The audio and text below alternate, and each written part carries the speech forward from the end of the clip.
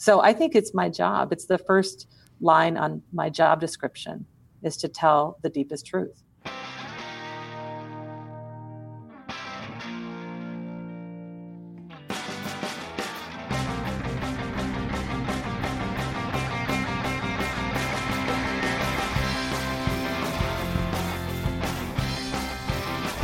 This is A New Angle, and I'm your host, Justin Angle, marketing professor at the University of Montana. This podcast is my chance to speak with cool people doing awesome things in and around the great state of Montana.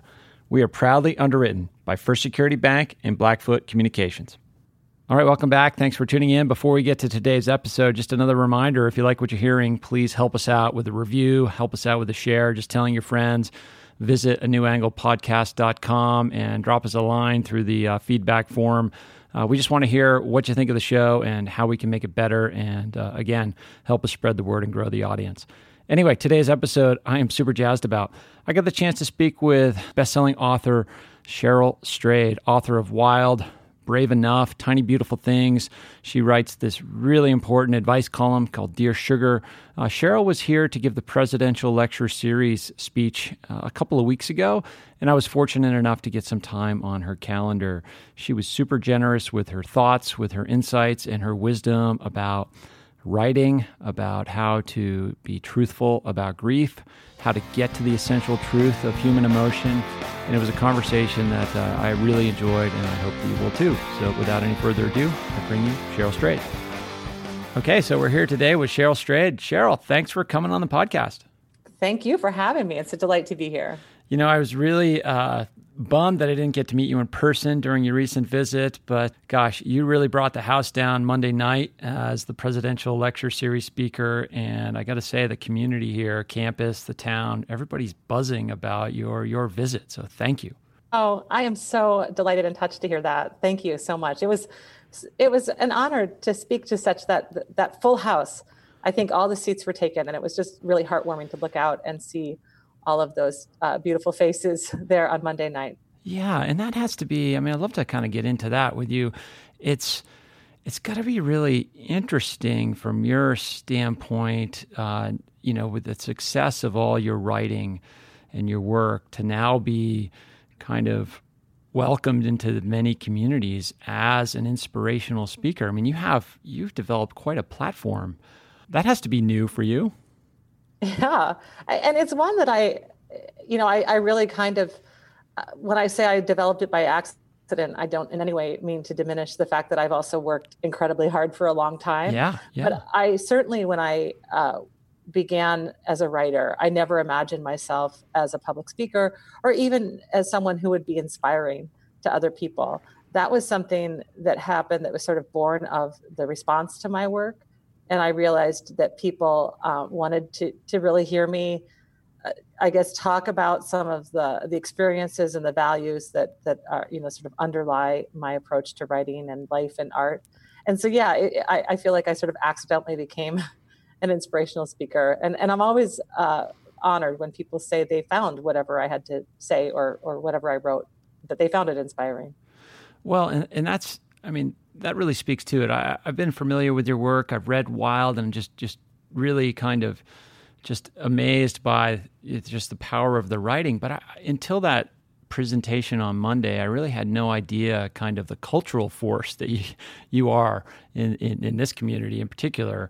One moment we were just discussing before we went on air about this young woman. She's here. She moved from Vermont to Missoula and is working for AmeriCorps, and she got up basically to ask a question and had no question to ask other than to tell you how much that you've inspired her. And that has to feel pretty darn special. And then it also speaks to people are really kind of buying into your work and finding inspiration there. Yeah. And what's interesting to me is that, as of course she stood up and she told us about both of her parents dying. And that's always, every time I meet somebody who talks to me about their loss or their struggles with any number of issues, many of these things that I've written about in Wild or Tiny Beautiful Things or any of my work, I always feel honored that I'm getting to have that individual interaction with a reader But what I've also learned is she is so not alone. That I've met Right. people like her all over the world. And it's been a really moving experience to see, we experience our losses and our sorrows, obviously, individually and originally. But what I've seen is how universally we are connected, not just through our joy and our triumphs, but through our suffering. And so when I have an experience like that, I meet that young woman in Missoula, but I've met hundreds of thousands of her Sure. all around the world. So there is that thing where it's always the specific is the universal. Yeah. Yeah. And, along those lines, you got to spend time directly with some of our students in the Davidson Honors College. And part of our, your book, Wild, was the Grizz Read, which meant that all freshmen sort of read it at the same time and have been going through a curriculum built around that experience. One of the things I was thinking about is what went on in that classroom. Did you get any good questions from our students? Any that surprised you? Oh, yeah. I always get great questions from young people when I visit classes. And I loved so much how vulnerable they were in their questions.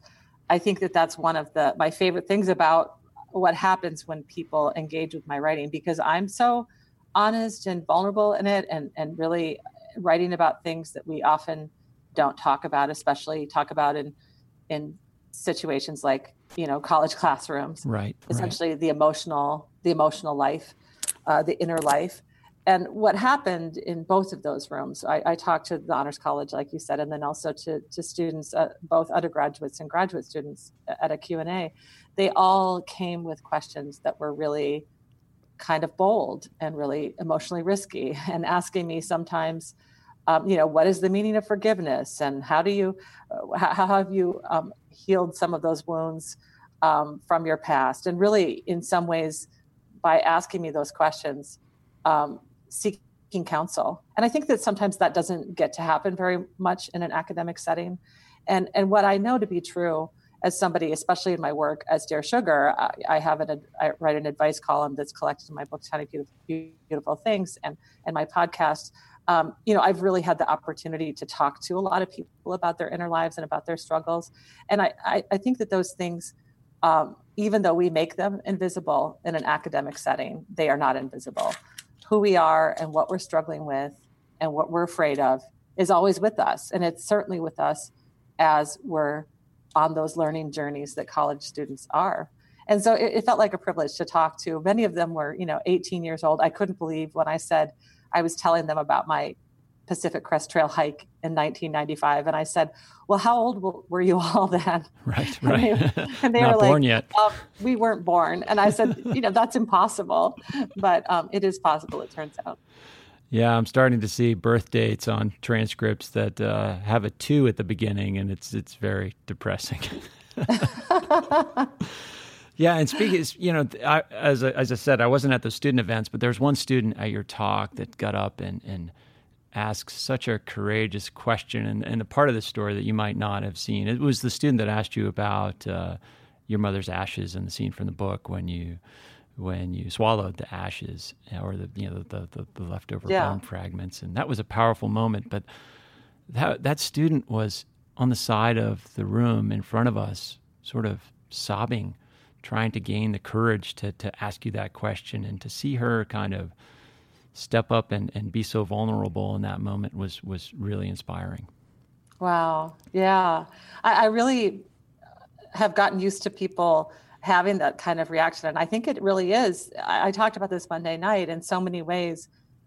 By me writing very honestly about my grief and my loss, what happens is not that people are so interested in what happened to me, but it opens up for them what happened to them. Right. And they are put in touch with their own losses, which, I think that's everything I ever wanted to be as a writer, to make that kind of impact on other people's lives. And how do you know? That's something I was thinking about. You mentioned that particular part of the book being, you wrote that sentence or that paragraph or that passage, and you felt like it was too much. And you had this great expression in your great phrase in your talk. You said, well, that's the job of art. And it got me thinking, like, how do you know as a writer when you're approaching that? And how do you know when you get it? And, and then I suppose at that point, there's a question of if and how it will resonate with others. Yeah. There's a kind of popular phrase that I heard a lot when I was an undergraduate and graduate student and really apprenticing myself to the writer's craft. And it was no tears in the writer, no tears in the reader.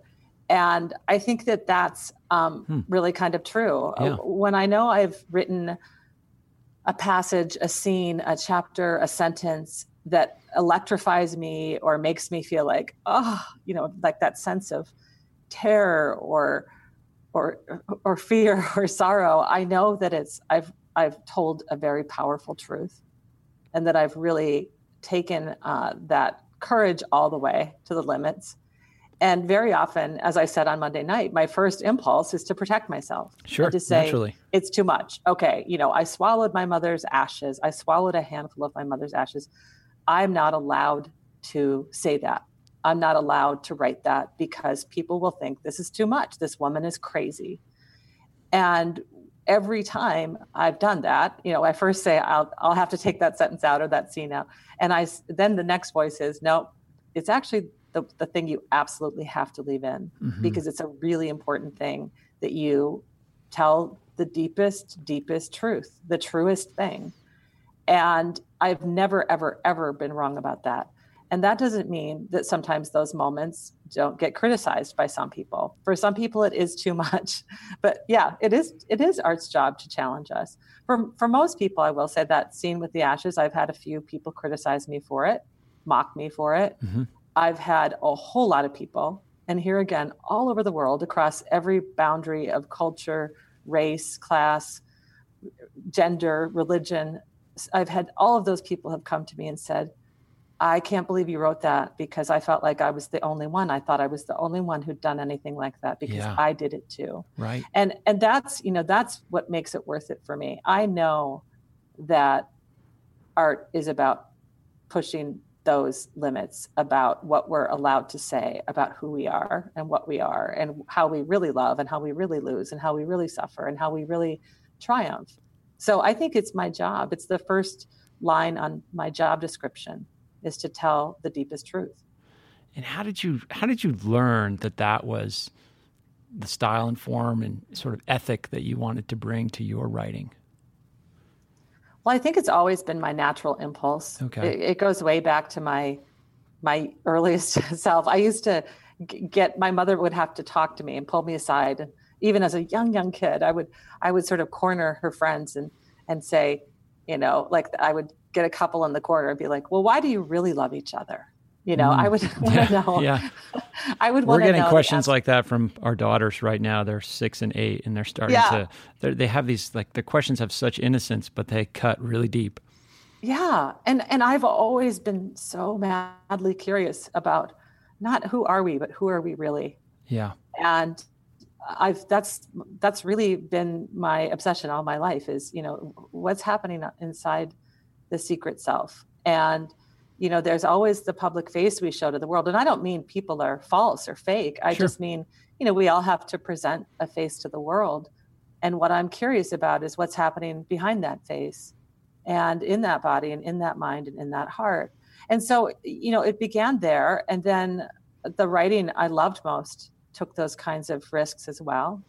And I started to apprentice myself to that craft and to do writing is so much trial and error. For me to figure out too. I mean, I think one of the most complicated things when we talk about this is a lot of people misunderstand what that means. When I talk about being emotionally vulnerable and honest on the page, that's a very different thing than saying, okay, I'm going to sit here and write down like all the terrible things that have ever happened to me and all the terrible things I've ever thought or done. And that's art. And that isn't art. This isn't about just pouring out everything in a sort of confessional, uncrafted form.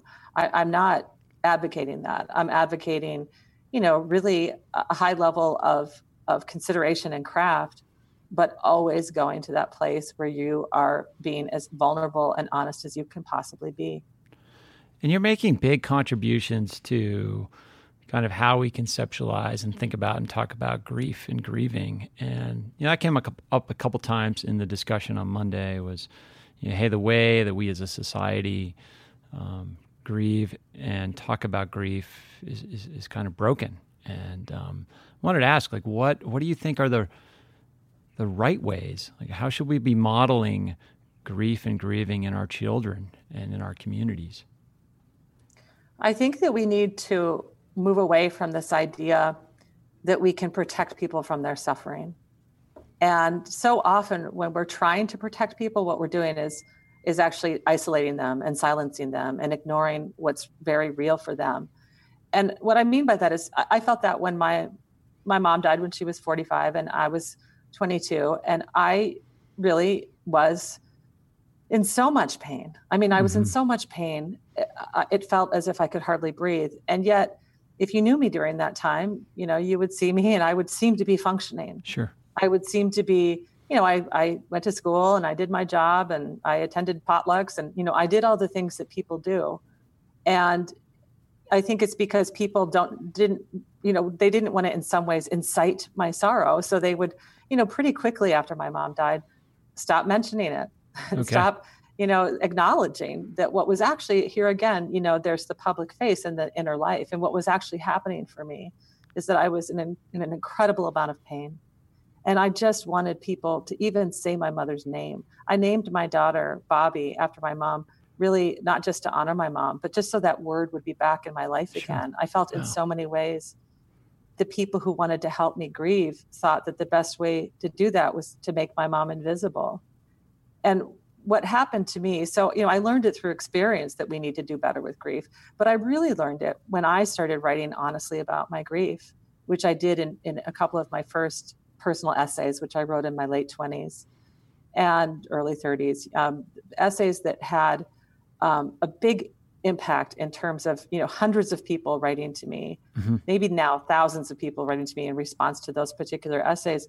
And what they said is, I can't believe, I've never heard anyone say about grief what you said, and it's exactly how I feel. And what struck me is how many of them said nobody had ever said that to them. Nobody had ever validated what is actually a very, very common experience, that people feel deeply alone and isolated in their sorrow.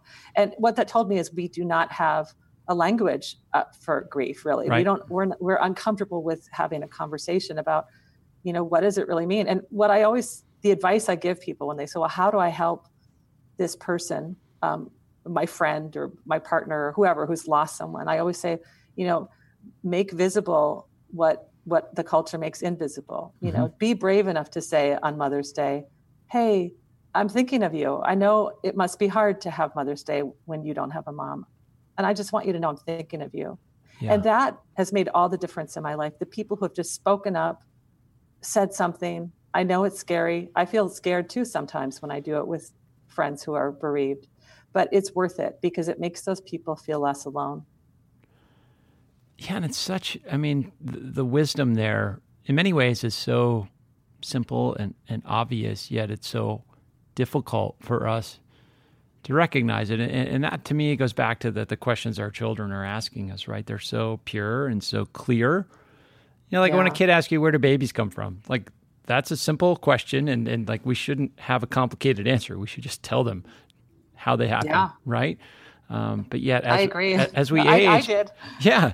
As we age, it's just like these layers of, I don't know, like norms and expectations and stress and anxiety all kind of get us wrapped around the axle in such a way that we're dysfunctional in relationships. A New Angle is underwritten by First Security Bank and Blackfoot Communications, two cool companies doing awesome things all over Montana. Hey, this is Jeff Petticord, and you're listening to A New Angle. Absolutely. I agree entirely. And, the other thing I have two kids who are 13 and 14. And from the very beginning, I told them the truth about death and my mom's death and about my grief and about sex. And one of the things that I've learned is it's a lot easier actually to tell them about all of these things. So much easier. When, they're 3, 4, 5, 6. Explaining sexual intercourse to my kids when they were 4 and 5 and 6 that's when I did it. Was so much easier than having to talk to them now about sex, because of course now they're like, oh, Mom, no. I still do it, but at least I got those logistics down before they were repulsed by it. Yeah, you got the basic mechanics out of the way. Yeah. Yeah. It's funny. We're sort of working through that exact stuff right now. And you're right. It's, you just gotta, and that's funny. We had, so my older daughter, Ainsley, so we lost my wife's father, I don't know, it's about 7 years ago. And so our daughter, Ainsley, was about 2 years old at the time. And we sought some advice on how to talk to her about it. And a psychologist that we spoke to said, you have to be concrete. Just tell her exactly what's happened, that her grandpa has passed away or died, and you will not talk to him or see him again. And I felt like the process of explaining this to our daughter in concrete terms, of making the effort to make it clear and concrete, actually helped me deal with my own grief and help my wife deal with her own grief in the sense that it just cut the issue down to its truth. Mm-hmm. Yeah. And I think we forget how recent that kind of advice is. Yes. My grandmother died when I was 3, and there was a very different message. The parents were being told, well, don't mention it. Don't bring her to the funeral. Don't, just say exactly. She's gone away on a trip, and I think that kind of, idea that we're protecting children. I mean, I don't think that any intentions were bad, but I think that that's wrong, because of course we do know when somebody is gone and we'll never see them again. And we can either have bewilderment around that and a sense of confusion and isolation, or we can have honesty and openness and the ability to talk about the emotions that arise when you have to tell somebody you're never going to see that person again. And right. We're all going to die. That's another one. I mean, how do you tell your children that they're going to die someday too? That's a really profound thought. I mean, I think a lot of adults haven't really wrapped their minds around that. Mm-hmm. But I think if we start early, talking about mortality and about the death process and the birth process. And it's interesting, we're talking about how do you explain sex to your kids? How do you explain death to your kids? They're both, two ends of the same thing, right. Of a life. And I think that, what I've learned in my life is every time you do express the simple truth, it always leads to good things. Yeah, without a doubt. And as we're talking about that, it makes me think about something that stood out to me as either a device or a feature of your work, and that is this sort of study or expression of contradiction. The scene with the backpack sort of seems like the crux, one of the crux pieces of Wild. You've got this backpack and you need all these things to do the thing you need to do, and then you can't lift it. And and you use the phrasing, you have a situation where you have to do what you cannot do. And can you talk about that as sort of as a piece of, as a literary device, but also as a reality to the truth that you're trying to tell? Yes, and that sense of two contradictory things being true at once is something that comes up over and over and over again in Tiny Beautiful Things as well. Right. And my work as Dear Sugar, trying to help people see their ways through their various problems, because the truth is life often presents us with that. How do you live without someone you feel you can't live without? I mean, mm-hmm. That's a question everyone who's ever had their heart broken has faced. Everyone who's ever had someone die who they love has faced. And what we know is it feels like you can't, and you don't want to sometimes. And what we also know is that almost always you do, and you find a way. And I think that is, so much contained in that kind of notion, the very real fact that I did have a backpack I couldn't lift, that sat alongside the very real fact that I had a backpack that I had to lift. And so, the beauty, I think, of life is always finding a way to hold those two truths, to honor them both, to look them straight in the face and say, I know that's true. And then I'm going to make my way along the middle, holding both of you. And that is, that's a theme I didn't really necessarily think of intentionally. It's one that simply emerged as I was tossing around so many of the things, not just in the backpack. Like in Wild, I write a lot about my first marriage that ended not because, I didn't love my ex-husband. It ended because I needed to leave that relationship, even though there were all these great things about it. And I think that was what was so hard for me to say, like, this can be true, and this other thing is also true. Right. And I need to find a way to live with both of them. And how do you explain, I mean, going back to our children, how do you explain that to your children when they start to come up against those realities of the complexities of life? It's hard, and I think it's interesting because, I do think it's something I talk to my kids about. I actually just talked to them last night. I got back from Missoula. It just so happens my ex-husband, speaking of my ex-husband, lives there, and he was at the talk. And I saw him yesterday and his wife, and we had a wonderful visit. And I told my kids when I got home that I had seen my ex-husband, and it was really interesting the way they knew he existed, but they both made these like terrible faces. And they said, well, why would you do that? Wasn't that awkward? And I said, no, it can be like, you can be deeply connected to somebody, and you can decide to change the terms of your relationship. And then you can see them again. Like you can do all of these things. We are capable of all of these things. And I think that the reason they squinched up their faces is, of course, they've received by the culture a very different narrative about, for example, romantic love. Like, you break up with somebody and you demonize them, and they're part of your past, and you never look back. And I think that, obviously sometimes that's the case, but in many times it isn't, right?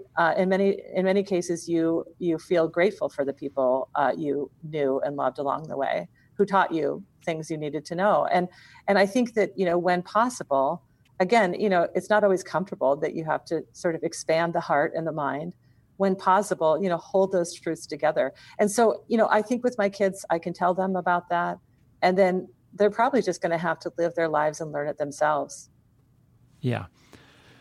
Yeah. I mean, that would seem to be true. It seemed that the instinct of squirming or being uncomfortable in that moment was their sort of effort to protect you. Yeah, probably. Right? Or the feeling that they should try to protect you from that. Yeah. And one of the other things I said in my talk on Monday, and I always say this, the best things happen outside the comfort zone. And, it's true. When I first thought, okay, I'm going to see my ex-husband, my stomach did a flip, like, it's stressful to sometimes make those leaps. Right. And then again, very seldom do I make a leap like that I regret it. Very seldom. And usually it ends up being a really great thing is revealed when you take those risks. So you brought up comfort and, this, dealing with discomfort, dealing with uncomfortable things.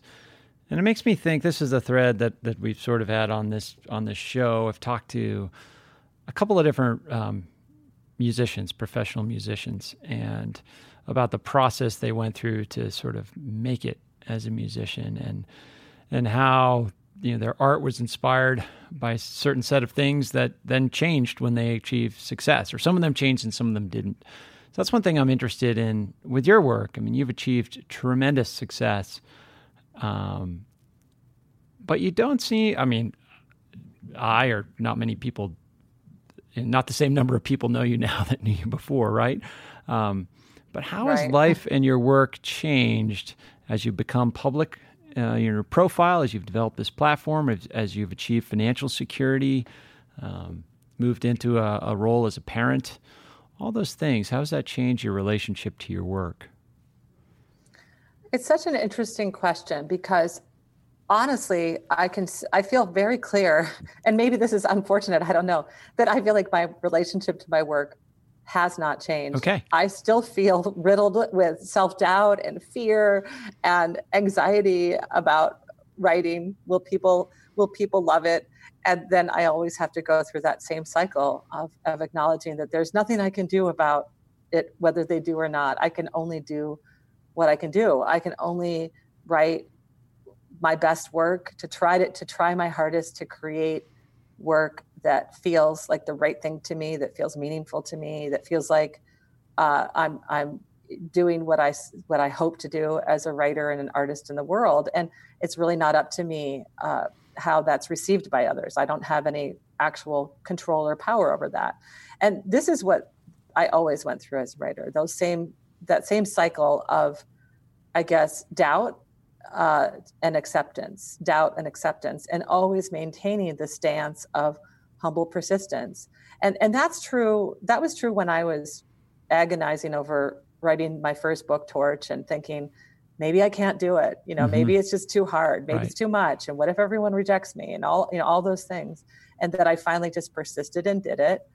And that's how I wrote Wild. And that's how I wrote Tiny Beautiful Things. And that's how I wrote every essay and story I've ever written is, doubt, acceptance, surrender to the process, and come what may. And that's what I'm engaged in right now as I work on my next book. And so I love that. Of course, you're right. I've had my career has changed entirely in terms of the number of people who read my work or who are aware of me. That the whole, my career now as a public speaker that was born out of that work, all of those things, getting to go to the Oscars and having the movie, on and on and on. And yet the real work, I'm sitting here in my attic office in Portland, Oregon, talking to you right now. And I'm just here in this room doing what I've been doing since I was like 18 or 19, trying to tell a story, trying to craft a sentence, trying to make a feeling on the page. And that's a very unchanged part of my life. I would suppose that clarity allows you to keep doing it. Yeah. And, I never think, like, it's always funny to me when people say, well, did you know that Wild was going to be a bestseller? And, nobody knows that anything's going to be a bestseller. And if you are sitting there writing something that you think is going to be a bestseller, I would say you're doomed, because writing just doesn't work that way. You can only do what you can only do your best work, and what happens to the work in the world isn't really up to you. Although therein is sort of this another kind of form of contradiction in the sense, right? You've talked about how for your writing to work, it has to get to the deepest, darkest, innermost truth. And you can't be thinking about what others will think of it. Yet that matters too, and that's important too in the sense that the more it resonates with other people, the more people read it, the more your message gets shared, the more influence you have, the bigger platform you have to share that message more broadly. It's interesting that this highly and I mean this in the most positive way possible, this highly self-centered process of finding this truth is the best, or it appears to be the best way to serve others with your writing. Does that make sense? Absolutely. And I should say too, it's true whether you're actually writing about the self, as I did in Wild, or you're writing fictional characters, that as I did in my first book, Torch, which is a novel. You do have to say, you have to go really inward and say, I'm going to try to create these characters, or I'm going to try to make my actual self alive on the page as a character in a way that feels real and feels powerful and meaningful and palpable. And when I say that you can't, decide you're going to craft a bestseller, or you can't get fixated on what people are going to think, I don't mean by any stretch that so much of what I'm trying to do when I'm writing is to please others and to reach others, but I can only do that if I really essentially please myself. If I say to myself, does this description seem like the right one? Does it sound like this is what the character would actually say? Or have I really revealed my deepest truth here? Have I written the sentence that says, I swallowed my mother's ashes, right? And so that is about a very personal kind of interrogation or examination.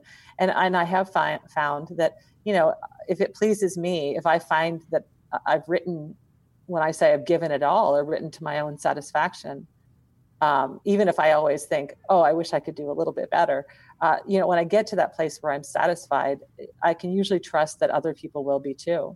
Do you use readers to help you get there, or Oh yeah, absolutely. My husband is always my first reader. He's just tremendously helpful. Brian Lindstrom is my husband, and he's actually come to Missoula a couple times showing his documentary films at the Big Sky. Yeah, we've quite a vibrant film scene here in Missoula. Absolutely.